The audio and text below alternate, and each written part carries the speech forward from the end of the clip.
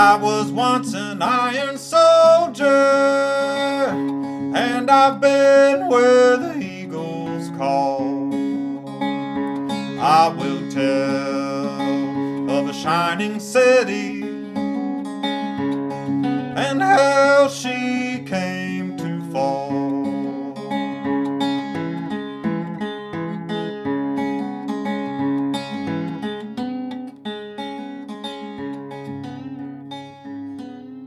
My name is Henry, and I'd like to welcome you to Fortress on a Hill.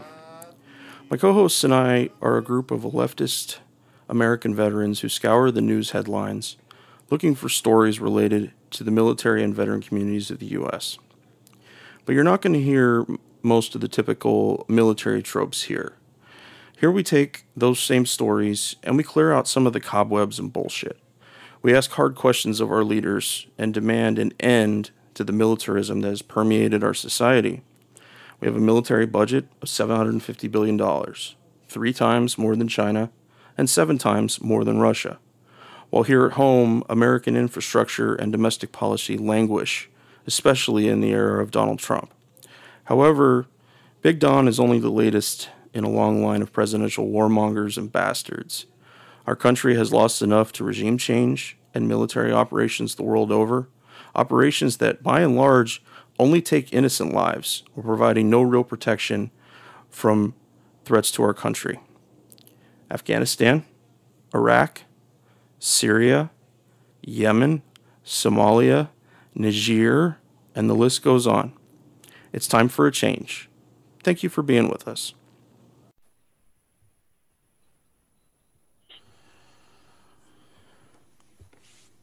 Tom Secker, welcome back to Fortress on a Hill. Yeah, great to be talking to you as always.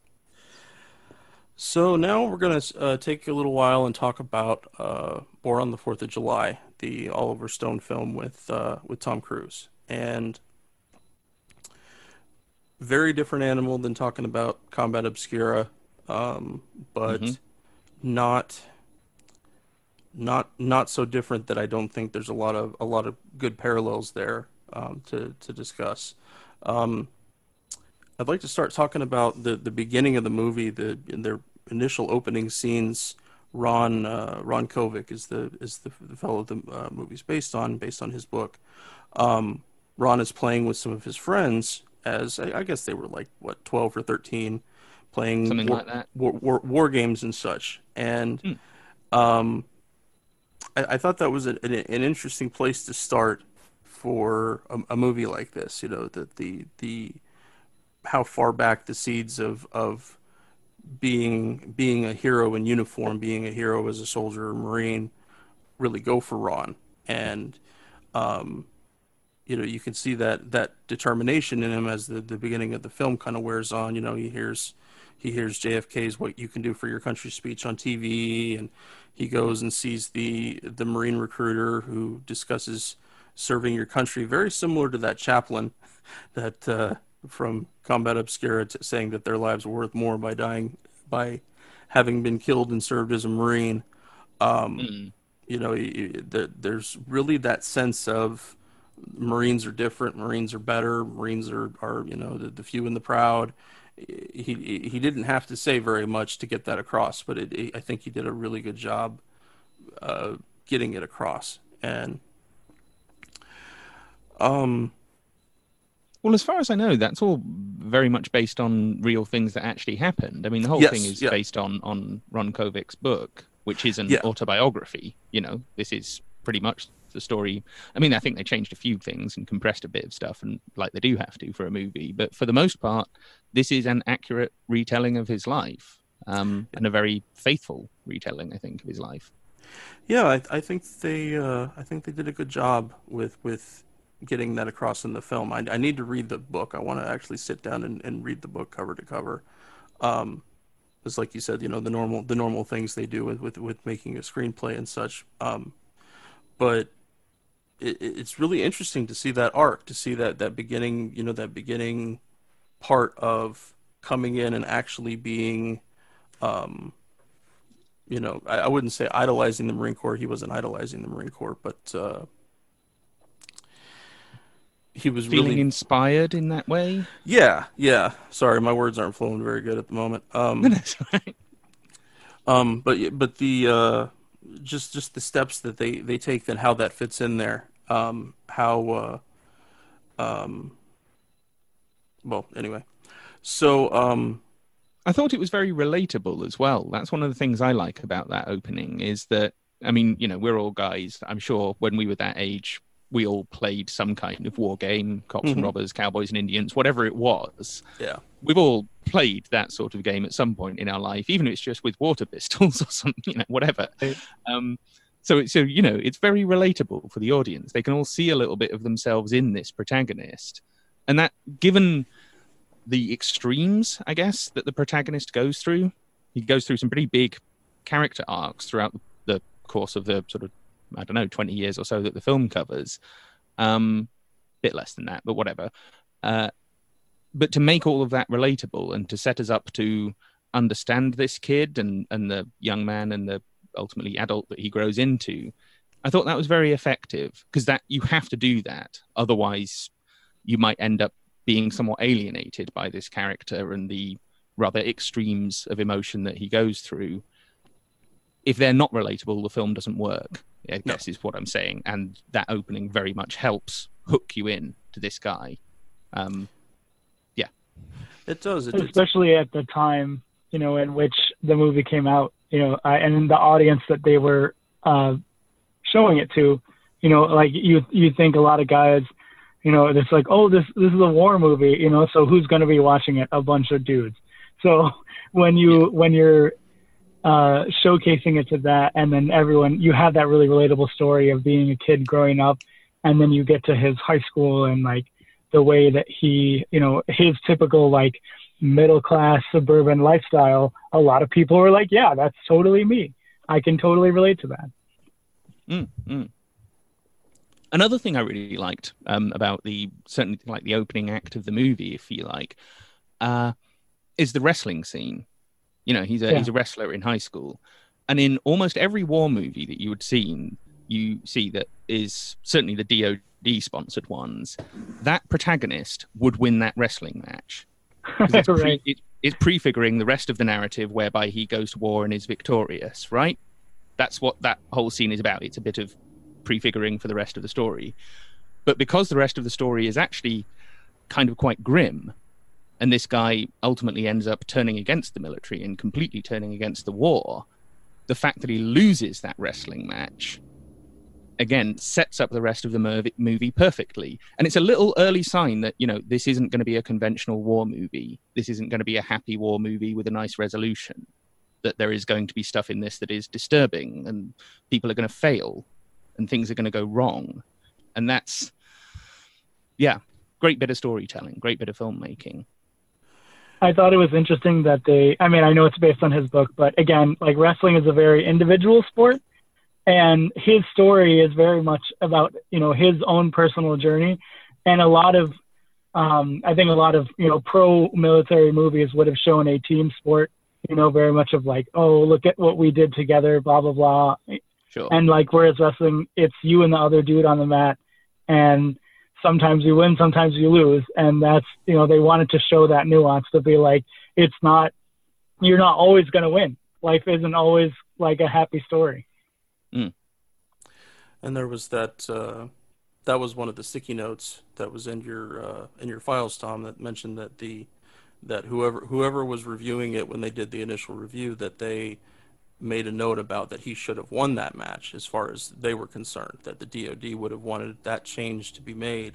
And so you can really see them pushing up what you're talking about here, Tom, that they are already setting us up for a letdown, but they're breaking the war movie rules a little bit to do that, which is I think was a great choice on their part. And again, like you said, it's biographical. You know, Ron would not want it to be different from what actually happened with him, because that is what set him up there. Yeah. And it makes you, again, I think it makes the character more relatable and also more likable. The fact that he fails in the wrestling match, or at least he loses. Right. I mean, you can argue whether that's a failure, but you know what I mean. That he's not being presented as this, oh, he's just a sort of natural born winner. Yeah. He is the best of the best, and that's the end of the story, and that's all there is to it. It's like, no, life is much more complex than that, and people are much more complex than that. And this movie is a complicated movie. Emotionally speaking, he goes through a lot of different places in order to end up where he ends up. It's not a straightforward, comfortable narrative at all. So I like the way they subverted that rather classic war movie trope of, you know, he was the captain of the football team or whatever. They kind of threw all that out the window and said, no, that's not how life really is. Let's make a movie about how life really is for these people. And that's what they did. So I wanted to talk a little bit about the actual combat scenes in the movie, and I really liked that they were kept to a minimum. You know, it was a pretty short portion of the movie. I'd say it was under 20 minutes probably. Yeah. And that also is that they didn't show anything from Ron's first tour in Vietnam. He served 2 tours, and when you see him, he's already on his second tour, which I thought was an interesting way to look at some, because you know you would think that you would show a little bit from the first tour and kind of give an idea of what he went through, and you know, maybe it doesn't have to be very long, but by, you know, that nothing, Ron didn't specifically notice anything powerful until this moment, and that means that much of the war had already passed by him, and he had been successful in it. He seemed like he was a good leader, strong in what he does, but the reason I bring it up is it reminds me of us losing guys that have been you know, on their 9th, 10th, 11th deployment now in the War on Terror, and that sometimes the damage doesn't come till later. You know, sometimes somebody can make it through 9 deployments, didn't get any major injuries, were never wounded, you know, nothing significant happens, and then that 9th one, they lose a leg or something in that way. And so I you know, Tom, you and I were talking with Combat Obscura about the mundaneness of being in the military, and it's possible that Ron's first tour could have been that. It's just, it was boring. We didn't see much action. There wasn't anything noteworthy about it. But I think that was it's an interesting story bump to go over. Sure. It's an interesting omission, because, like you say, in a normal war movie, that's not what they do. No, they'd show you some of the first tour, and then, you know, he comes home, and you'd see a bit of that, and then you'd see him going out for the second tour, and maybe you'd get a bad omen or two or something like that. No, they just cut straight to, this is the story we want to tell. This is the moment of significance in his life where everything changed. So let's get to that almost as quickly as we can, because what we actually want to show are the consequences of that unfolding over several years. That's the bulk of the movie. That's the body of the movie and the story they wanted to tell. So rather than, I don't want to say waste time, because it's not necessarily wasted time, but yeah, in quite a long movie to begin with, if they'd added in another 20 minutes of his first tour that isn't particularly interesting, it just kind of sucks all the momentum out of the story of the movie. So they thought, just leave that out. It's not important to the story you want to tell. So an interesting creative choice, and one I think works very, very well. Also, I think there's like a level of understanding about those, you know, you have a sense of who your audience is. Again, you know, the people that are watching this, they understand, you know, okay, this is what a war movie is going to be. And they're saying, no, like, we don't want to just show the action and the fight scenes and the explosions. We want to show you what happens to those people after the explosions are done. So there's this expectation of that's what the audience is expecting. Oh, this is what we're going to see. And like, yes, we kind of know what, like, they might make some assumptions about what's going to happen. And then that's not what the movie's about. So yeah, I really like that. Like you said, it's just like, oh wow, we're going to subvert some of these tropes a little bit and give you something unexpected. I liked during the scene where when he accidentally shoots his platoon leader, I liked the use of the beach and the sunlight as kind of a fog of war moment, as I don't know how much of that scene actually measures up to Ron's story, but that they were willing to, to really show all the stages of emotion for Ron, from coming from the houses where the kids in the family had been murdered, then coming back, he's really irate, he's trying to get himself under control. He sees what he thinks is an enemy. He goes to fire because he's, is right at that cusp. I really like the use of the beach and the sunlight in that way to, because almost, I just wrote down on my notes this fog of war, because things, just ordinary human things, can mean that you don't see what the full picture. You don't see what's actually happening, and I liked their use of that for the audience. Sure, and the fact that the guy he ends up deliberately shooting, but because he thinks he's someone else. That the guy is in shadow. He's backlit. All we can see is a silhouette with a gun. Yeah. So we don't realize who it is he's shot until he does. It's not like we see this coming. No, we're very much in the moment with him, so we can understand how he ended up doing that, even though he didn't mean to. So again, makes the central character much more sympathetic and much more relatable. And that's so important in a film like this, because if he's not that, the whole film fails. What did you guys think about his commander refusing to acknowledge what he did when after he had figured out that it was his platoon leader that he shot, and he went and tells the commander what he did and tries to get the reaction he's after, and he doesn't get it. Because he wants to be in trouble. He very much his consciousness is saying, this is wrong, this is fucking horrible, and here is my superior standing next to me telling me, no, I don't think that's what happened, Ron. I don't think that, because he doesn't even meet him halfway and agree that this thing actually happened, but they have to deal with it in a different way. He just completely disavows that it could possibly have happened at all. Right, wow. And it's probably because so many of the, we saw this so much in our time, and it's when something happens that maybe doesn't make the military look in the best light, or that specific commander, they may not want to tell that story because they're going to have to deal with a big headache anyways, because it'll be seen as a failure of leadership on their part. So a lot of them would just rather sweep it under the rug, pretend like it never happened, he got shot by an enemy, and that's that. So that's the way I always think about it when I see that kind of stuff in movies. It's like, well, they just didn't want to deal with the consequences. Mm. And I think it's a recurring theme in the whole film is the military not wanting to, as an institution, not wanting to deal with the consequences of their own actions and decisions. From the point of view of the entertainment liaison officers, there's a couple of things here. The first is that when this film was originally in development in the late 70s, this was one of the things that the DoD didn't like. That when the film was first trying to be made, they went to the DoD and asked for some help.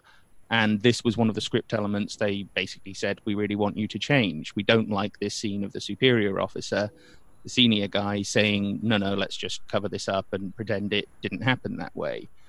And I can see why, from their perspective, that they don't like that. But as you guys are saying, surely this happens, not all the time, of course, but you can see how this actually probably happens fairly regularly, that when fucked up things happen and people make horrible mistakes, they don't want to fill in the report saying a horrible mistake was made. It's much easier and more convenient for everyone except for the poor sod who's fired the gun. It's easier for everyone else to just pretend that isn't what happened. So I can see how it happens, how this scenario plays out. But it's quite a powerful moment because it kind of helps set up what comes afterwards, that the Tom Cruise character is carrying this guilt with him, and that it's never really resolved until right at the end of the film, when he finally manages to sort of admit this and actually, he goes and visits the guy's family and tells them everything. That without that sense of guilt, we don't necessarily think this guy has got much of a conscience. Whereas the whole point is he does have a conscience. He is actually a good person, a decent person at heart. He may have, you could argue, made the wrong decisions, but he didn't make them out of some sense of wanting power or wanting to be a sort of bad person. He made them out of sort of good intentions.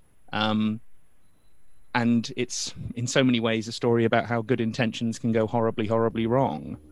And again, it makes you like the guy. It makes you respect him and kind of want to see him succeed. And so it makes it so much more painful to see him struggling so much in the second 2 acts of the movie after he gets paralyzed.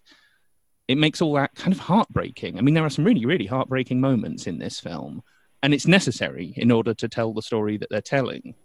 But it certainly isn't a particularly happy movie. No. But they don't kid you on that. It's not like they set you up to think it's going to be a happy movie. They kind of tell you from the off, it's not going to go that well. This is going to be a hard look at real life rather than a sanitized view of the heroism of war, as so many films are. The other thing I just wanted to bring up is there's a very, very similar scene in the unmade film Fields of Fire, which is also about the Vietnam War and is also based on a book written by a guy who was actually there. James Webb, the guy who actually became Secretary of the Navy for a short while. Very, very similar scene in that, and a very, very similar response from the senior officer. So I think this is something that it seems probably happened fairly often in Vietnam and was swept under the rug as a matter of course, just by habit. That's what they did, because it's come up in a couple of movies. And of course, Fields of Fire was never made because the DoD wouldn't support it, precisely because it contained scenes like this. So it tells you quite a lot about the DoD's priorities and PR objectives and so on. And hence, very brave decision for the screenwriters, Oliver Stone and Ron Kovic himself, who wrote this screenplay, to say, no, we're not going to shy away from that. Why should we shy away from that? This is something that people aren't getting to see and need to see. They need to understand this is what it's really like. So they did that. And it kind of paid off. I mean, some of the people who reviewed the movie and saw the movie didn't like it and, complained and bitched about it. But most people thought this is actually a bloody good film. It won Academy Awards. It was very commercially successful. It was quite widely praised by critics. So I think they took a brave decision and it paid off for them. And they deserve quite a lot of credit for that. Tom, do you think the delay in filming from, late 78 to 88, 89 played a role in that? Yeah, in some ways, because one of the reasons why the project fell apart in the late 70s is that was when Hollywood started making more critical Vietnam War films on a fairly regular basis. You had films like Coming Home and Apocalypse Now, and it seems that the filmmakers looked at those and thought, we don't want to compete directly with them, and so the project got shelved for a while. And I think it meant that because they came back to it some years later, I mean, essentially what happened was that Oliver Stone, who'd written the original screenplay but wasn't slated to direct, and this is back when the central character was going to be played by Al Pacino, which would have been interesting. He said to Ron Kovic, if my career takes off and if I'm in a position to make this film in several years' time, and if I have that kind of authority, we will come back to this and we will make this movie. And then after the success of Platoon and Wall Street, obviously at that point, Oliver Stone could almost write his own ticket. And he said, yeah, this is the movie I want to make. So he went back to Ron Kovic and they said, let's, redress the screenplay a little bit and let's make this movie. And I think an extra 10 years of time, the recognition that Vietnam was a horrible war was a lot more of a kind of raw thing to put in a film in the late 70s with another 10 years benefit. Quite a lot of people had started coming around to that view anyway.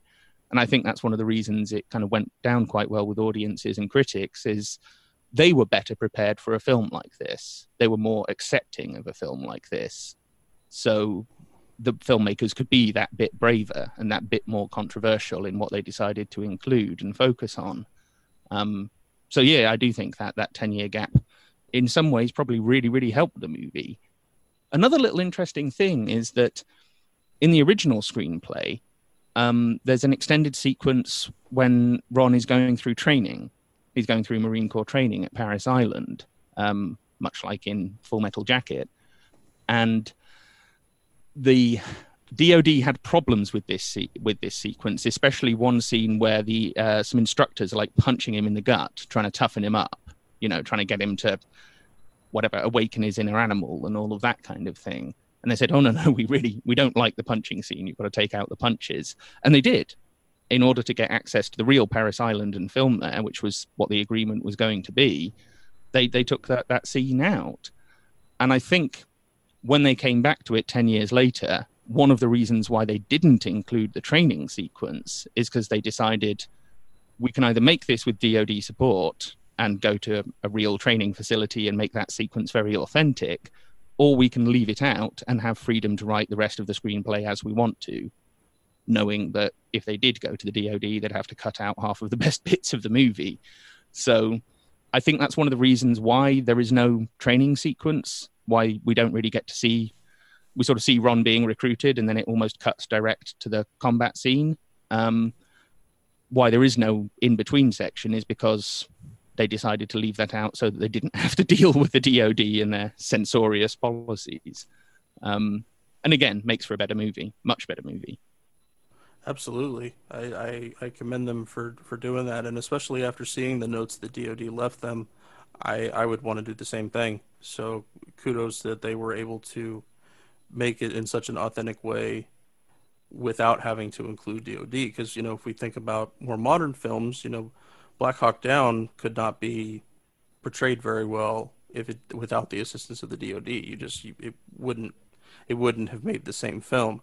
No. But thankfully here that's not what they were after. So and we got a much better portrayal because of it.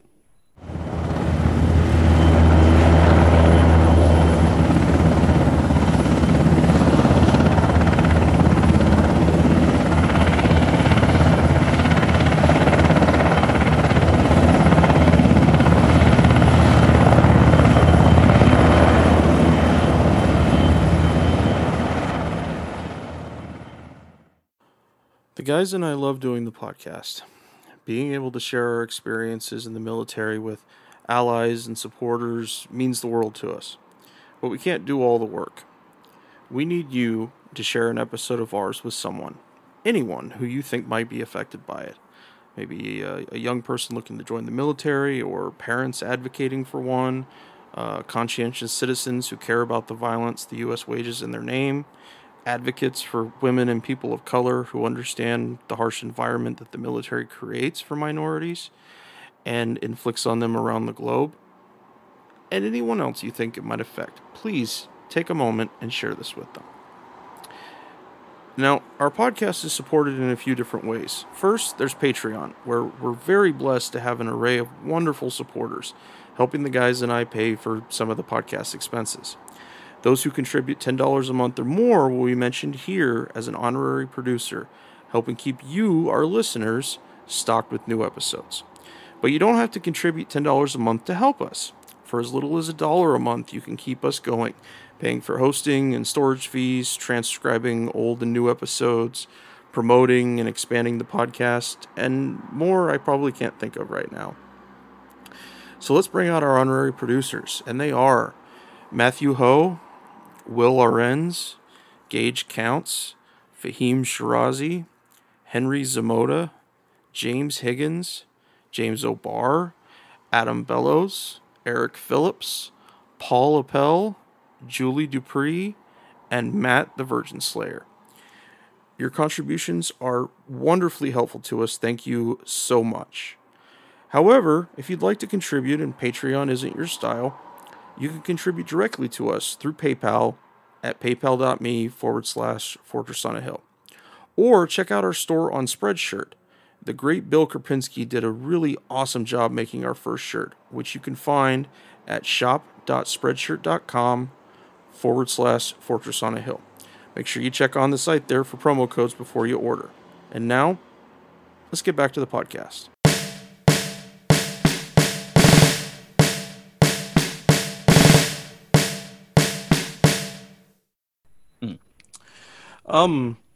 The conditions in the VA hospital, or I don't know that he was in a VA hospital specifically. I know some of it was when he was in a hospital still back overseas, but just the malaise of it, just the nastiness and the pain, and it was hard to watch. It was really hard to watch. I mean, I've had my own experiences with being in a hospital as a veteran.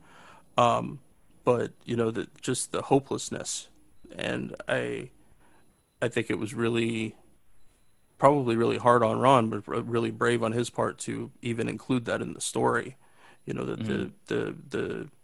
The disgust and the not knowing if you're going to get care, and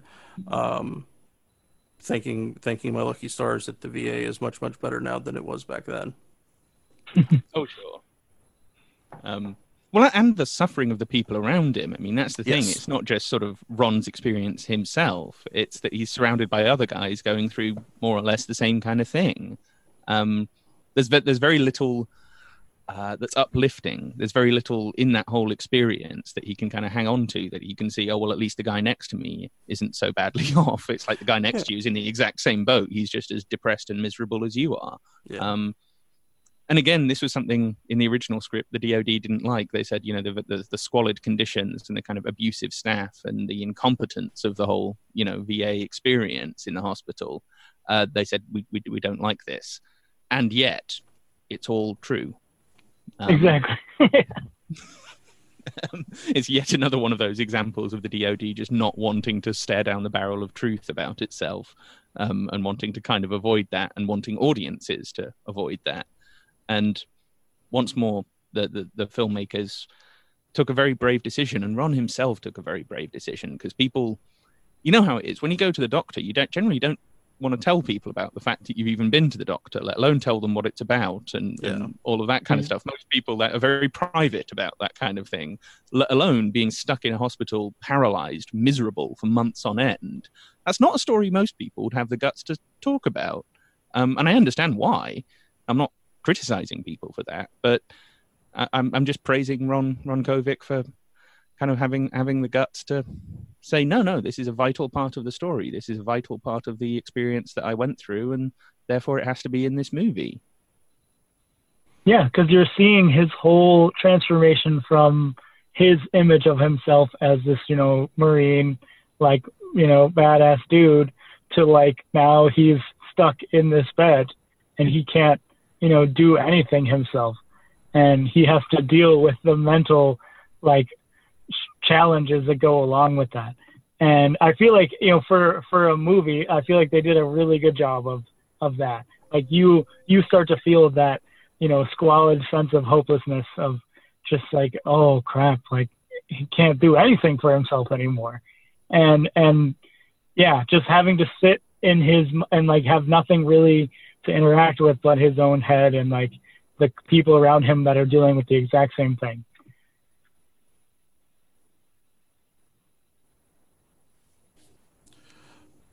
No, it's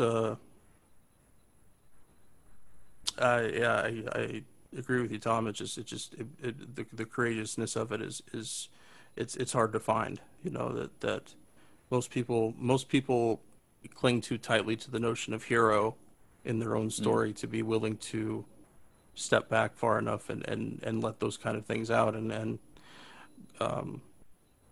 Well, and let's face it, men aren't good at admitting weakness, just in general. I mean, some men are, but most of us just aren't. So to be able to admit not just the sort of the physical weakness and the kind of desolation of being paralyzed, but also the mental and emotional struggle that he went through. That's something most men just wouldn't, it's something you might tell your wife or someone, but you certainly wouldn't go out in public and start talking about it. No. Well, and he doesn't have he never had, a frame of reference to how to even start to deal with that. All right. Because like men of, and generally in men, but like especially men of his generation, you know, it's like you have to be the provider, you have to do X, Y, and Z, and like when you can't do those things, what do? There's no coping mechanism that he ever learned. He just had to figure it out on his own. And I suppose, I mean, it's not a happy ending as such, but at least we get to see that the guy does in time manage to figure out a lot of this and manages to figure out a way of being without, you know, having to cling to the man he was before. And that's, I mean, yeah, I mean, I'd be fascinated to read the book because it's probably even more moving than the film is. But again, a lot of praise for this guy for being able to do that, because I think a lot of people, understandably, wouldn't. And therefore, it's not that I guess you shouldn't tell a story about someone struggling and not being able to eventually overcome these things, but it's a better story that he does eventually overcome them.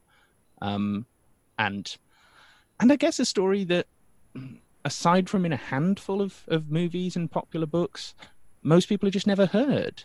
A lot of these, you know, particularly in the Vietnam era, a lot of these guys were just kind of swept away and ignored by the press, and, you know, they never really got to talk about this stuff. So, you know, no wonder so many of them went on to suffer from very serious mental illness, and sadly, so many of them ended up committing suicide.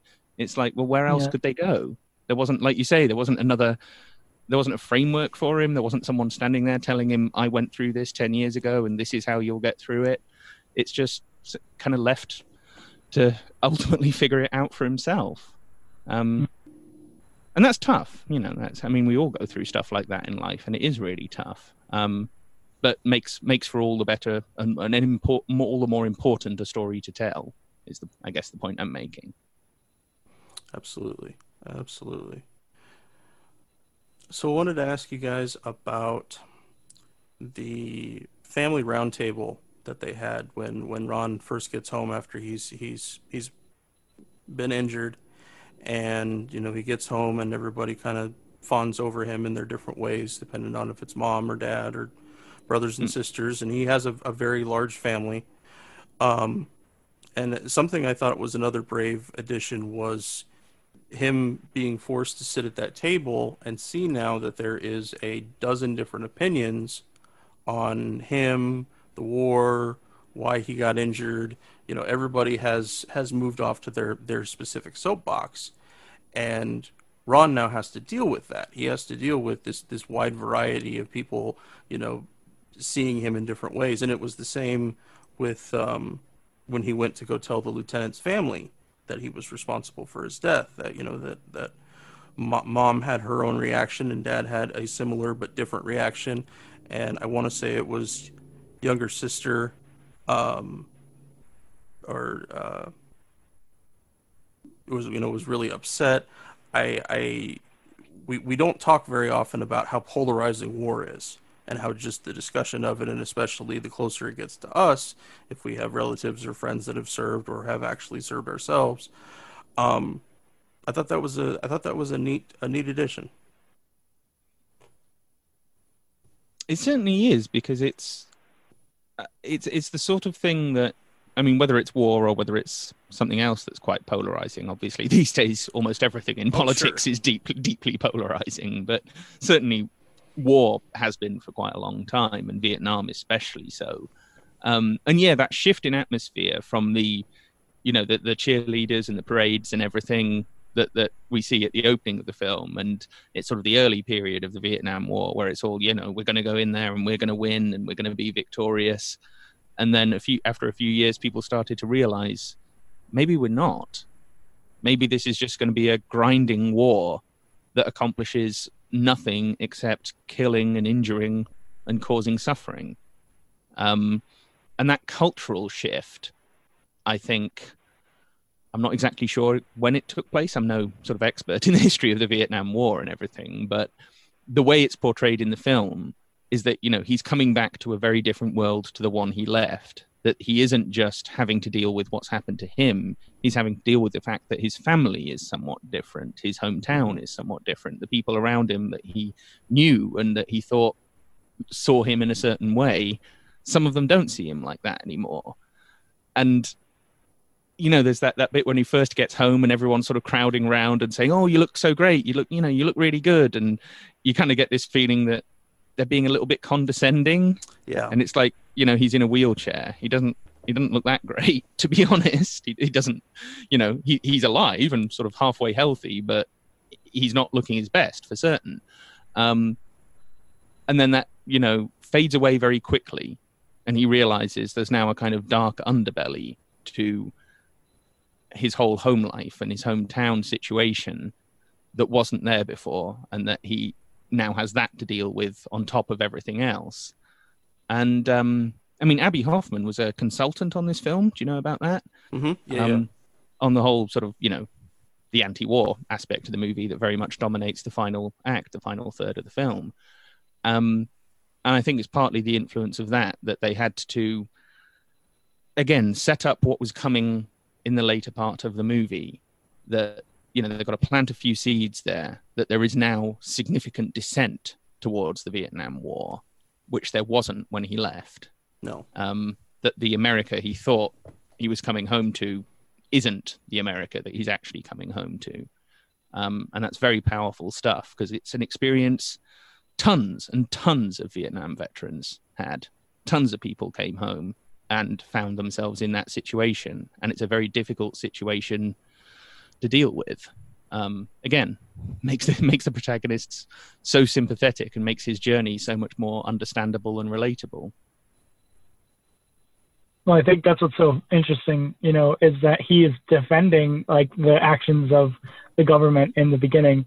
He's very like he's like, why are these protesters? But like, he's getting angry at them, and because there's so much of that identity that he wants to hold on to, right? It's about, I'm still a Marine and I can still do X, Y, and Z, but like, he doesn't want to accept the fact that maybe he can't do those things, and like his reality is different, and I just thought that was such a cool thing to show as well. It's not like he comes home and all of a sudden he's anti-war. It's like there's a lot of his own personal identity and pride wrapped up in everything, and his own shame and guilt of what happened to him.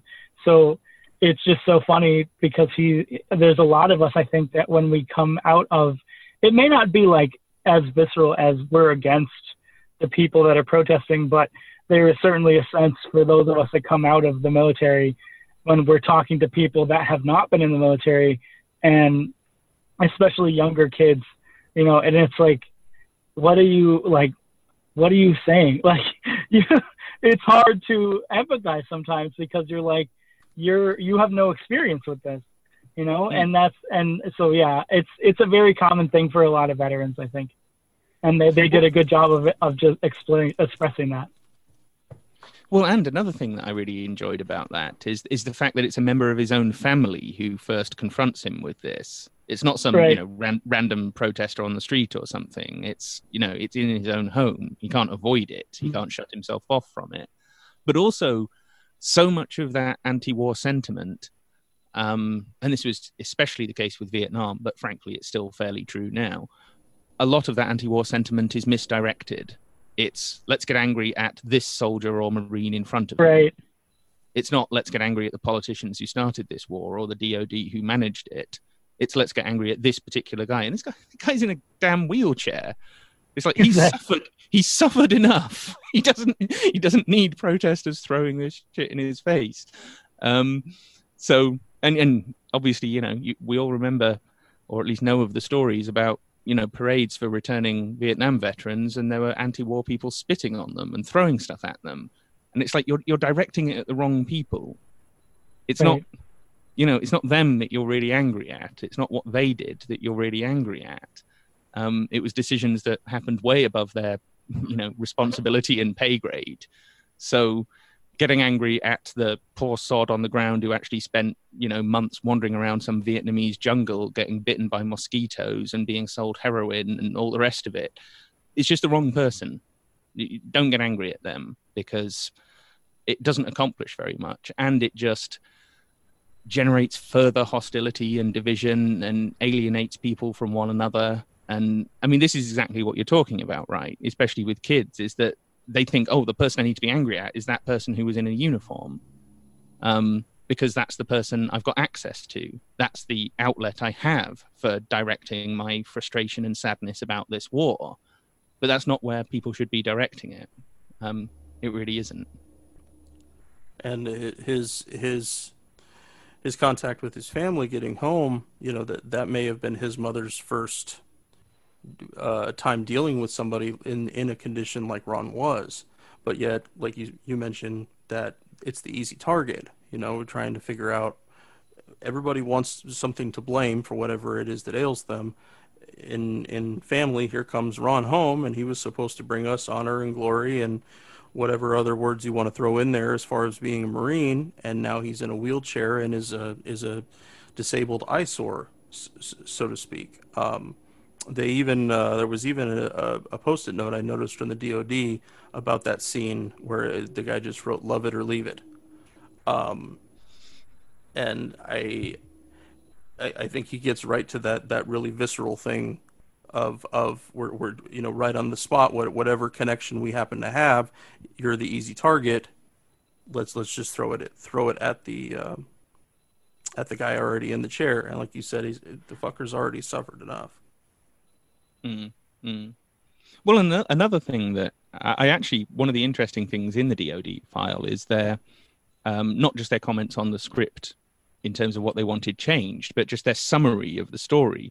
And they hit upon, in some ways, the essence of this second act of the movie, is that he returns home to a bunch of people who've kind of, you know, mostly done quite well out of this war. A lot of them are rich, or at least, you know, reasonably successful in their lives. And that Ron is a reminder to them of the immorality of the Vietnam War. Mm-hmm. And that's what they resent in him, is that he's wheeling himself about, reminding them day after day that actually, no, this war was kind of horrible and that there's a lot of suffering got caused here. And they don't want to be confronted with that brutal reality. They want to, if you like, maintain the myth of the good war, that Vietnam was a good war. And so this daily reminder that all of that stuff they took for granted is actually not true, that's ultimately what they're reacting against. They're not reacting against him personally. Most of these people have no resentment towards him as a person.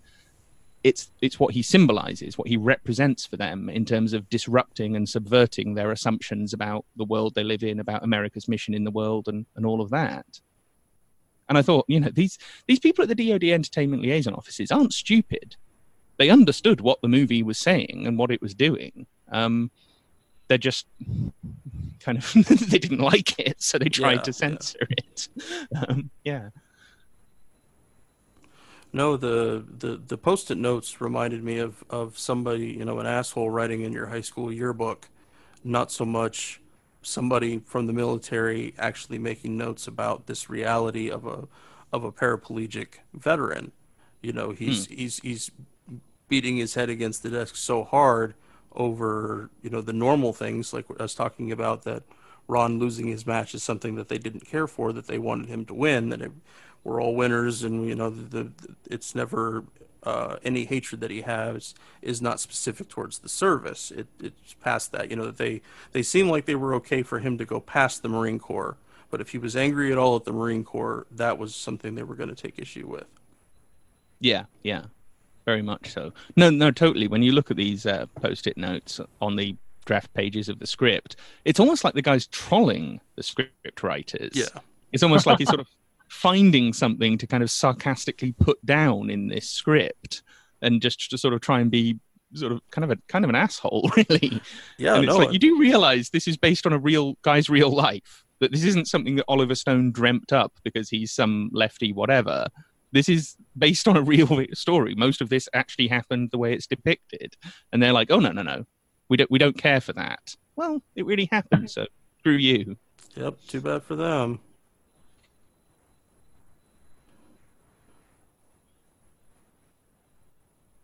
And also the shit they gave him about playing baseball in his wheelchair.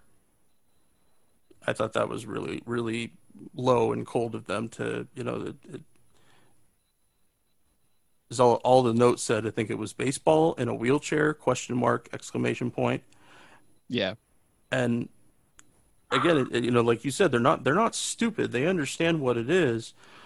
So why be so deliberately cruel? I mean, and maybe that's just another layer that they use to keep that distance from them. Sometimes you see people that are just exceptionally cruel, but they use it as it's a wedge. It's a way to keep people away, to keep this more serious things away. Yeah, I mean, a lot of these comments are pretty heartless, and that one especially because, like we were saying before we were recording, this is a guy who was a high school athlete. This is a guy who obviously likes sports. He wasn't just some nerd who'd always sat on the sidelines or whatever. So when he gets back and he's in the wheelchair and he's watching the baseball game, he's not going to want to just sit there and watch. He's going to want to participate in as much as he can. And what's the problem with that? In some ways, that's heroism, right? That's someone doing something that's really difficult for them because they still have a passion for it. And that's surely a good thing. That's something to be venerated. That's something to be encouraged in people. But like you say, whoever was reviewing this script and writing these notes was just like, what is this? What is this crap? Yep. Well, I mean, I don't know whether that actually happened. I haven't read the book, but I can imagine it happened. And if it didn't happen to Ron, it happened to someone else. So what's the problem here? Why is this guy got to be such an asshole? There's a question I ask about he's so many guys I serve with. Yeah.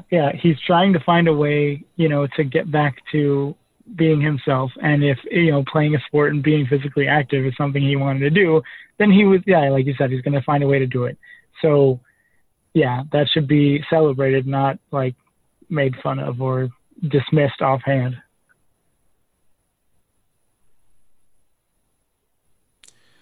Yeah, it's reading through the Post-its, it just reminded me about how much masculinity and often toxic masculinity is what rules the military.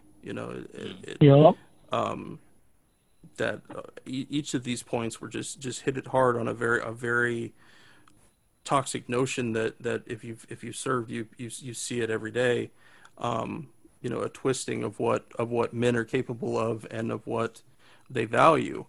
But it does. It rules the day. Is that the biggest, strongest guy is seen as the coolest. The weak guys, no matter for what reason they're weak, whether they're like people like Ron, or even people that have temporary injuries. You broke your leg doing some kind of training, and the guys give you shit for it until the moment your cast comes off, because that's just the low hanging fruit. But the culture of the military is very much wrapped around that idea. Well, and I guess the pop culture of the military is very much wrapped around that idea. Mm-hmm. I mean, the notion of showing that kind of vulnerability in a military veteran is something that didn't really happen in American cinema prior to the Vietnam War. And even after the Vietnam War, we're only talking about maybe a few, 2-3 dozen movies that actually explored this kind of territory at all. And it's great that we have those films. It's great that we have those stories. It's great that people now have some degree of recognition of that fact. But nonetheless, it wasn't like the lights suddenly went on in Hollywood that, actually, we've been kind of mistelling the story of war for our entire history. And this film does it as well as any that I can think of, and certainly does it in a way that's very touching and powerful and very human and humane. And like you say about that sort of that toxic form of masculinity, I mean, in some ways, there should be a movie called Toxic Masculinity, which sends up that whole notion of that's what it is to be a man, that's what it is to be male, because it doesn't serve. I mean, it doesn't serve men, it doesn't serve women, it doesn't really serve anyone except those who want to brutalize and dominate and extend their power and manifest their power around the world. it doesn't really suit the actual guys on the ground. Like you say, it's kind of, if you break your leg in training and you're getting shit about it for weeks, that's not a very pleasant thing to go through. No. I mean, it's not the worst thing to go through, but it's sort of, that's not really a behavior that should be encouraged, and certainly not something that should be sort of respected and glamorized in the way that so many war movies do. And certainly when you read through the file on how they tried to mess with this film, that comes through so clearly, that lack of sympathy, that lack of empathy, that lack of being able to see men and veterans, military veterans especially, as something other than the stereotype. When, of course, all of these people are human.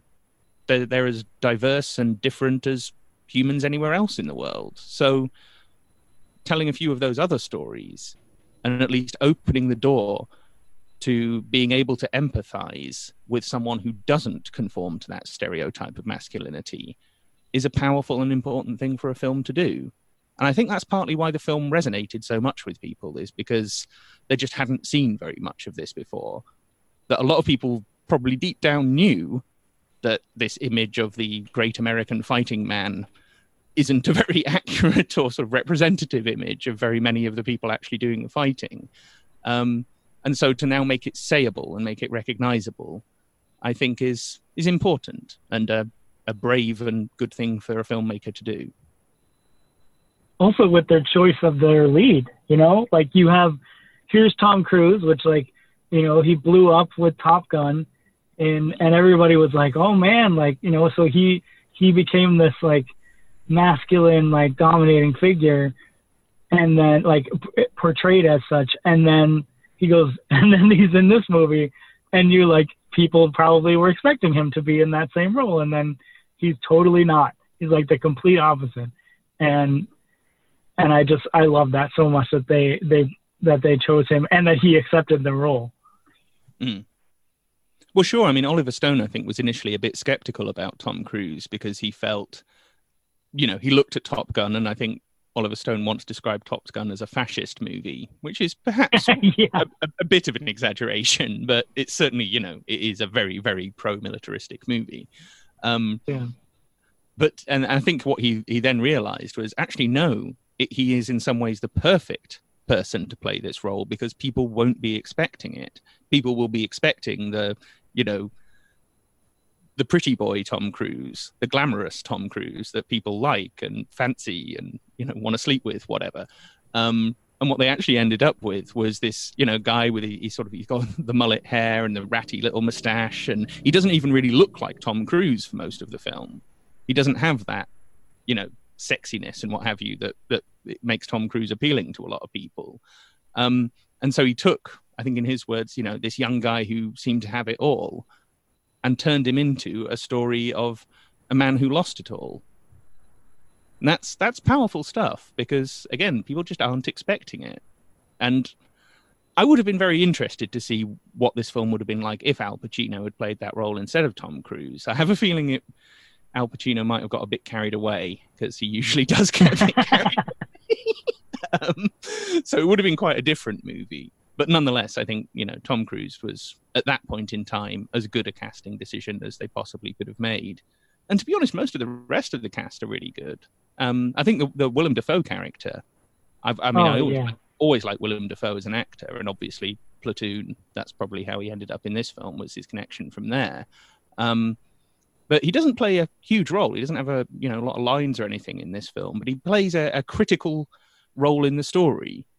And he's, in some ways, a counterpoint, a sort of mirror image of Ron, and makes Ron realize that he's kind of on the wrong track here, that if he carries on down this road, he's going to end up like that guy, and he doesn't want to be that guy.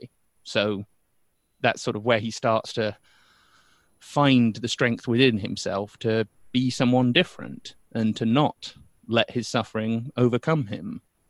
And again, powerful stuff, and stuff that I know a lot of people can't necessarily relate to the being paralyzed and being in a wheelchair, but we can all relate to suffering.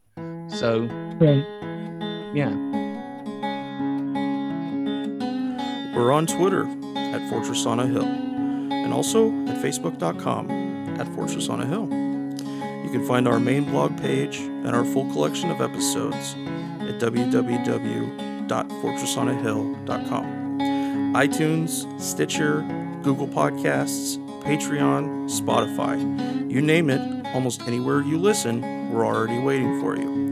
And hey, we're always in the market for more Patreon supporters. Please consider becoming a patron at patreon.com. And if you're not into giving us a monthly payment, think about giving us a couple bucks on PayPal. The link is in the show notes. Skepticism is one's best armor. Never forget it. We'll see you next time. You good people,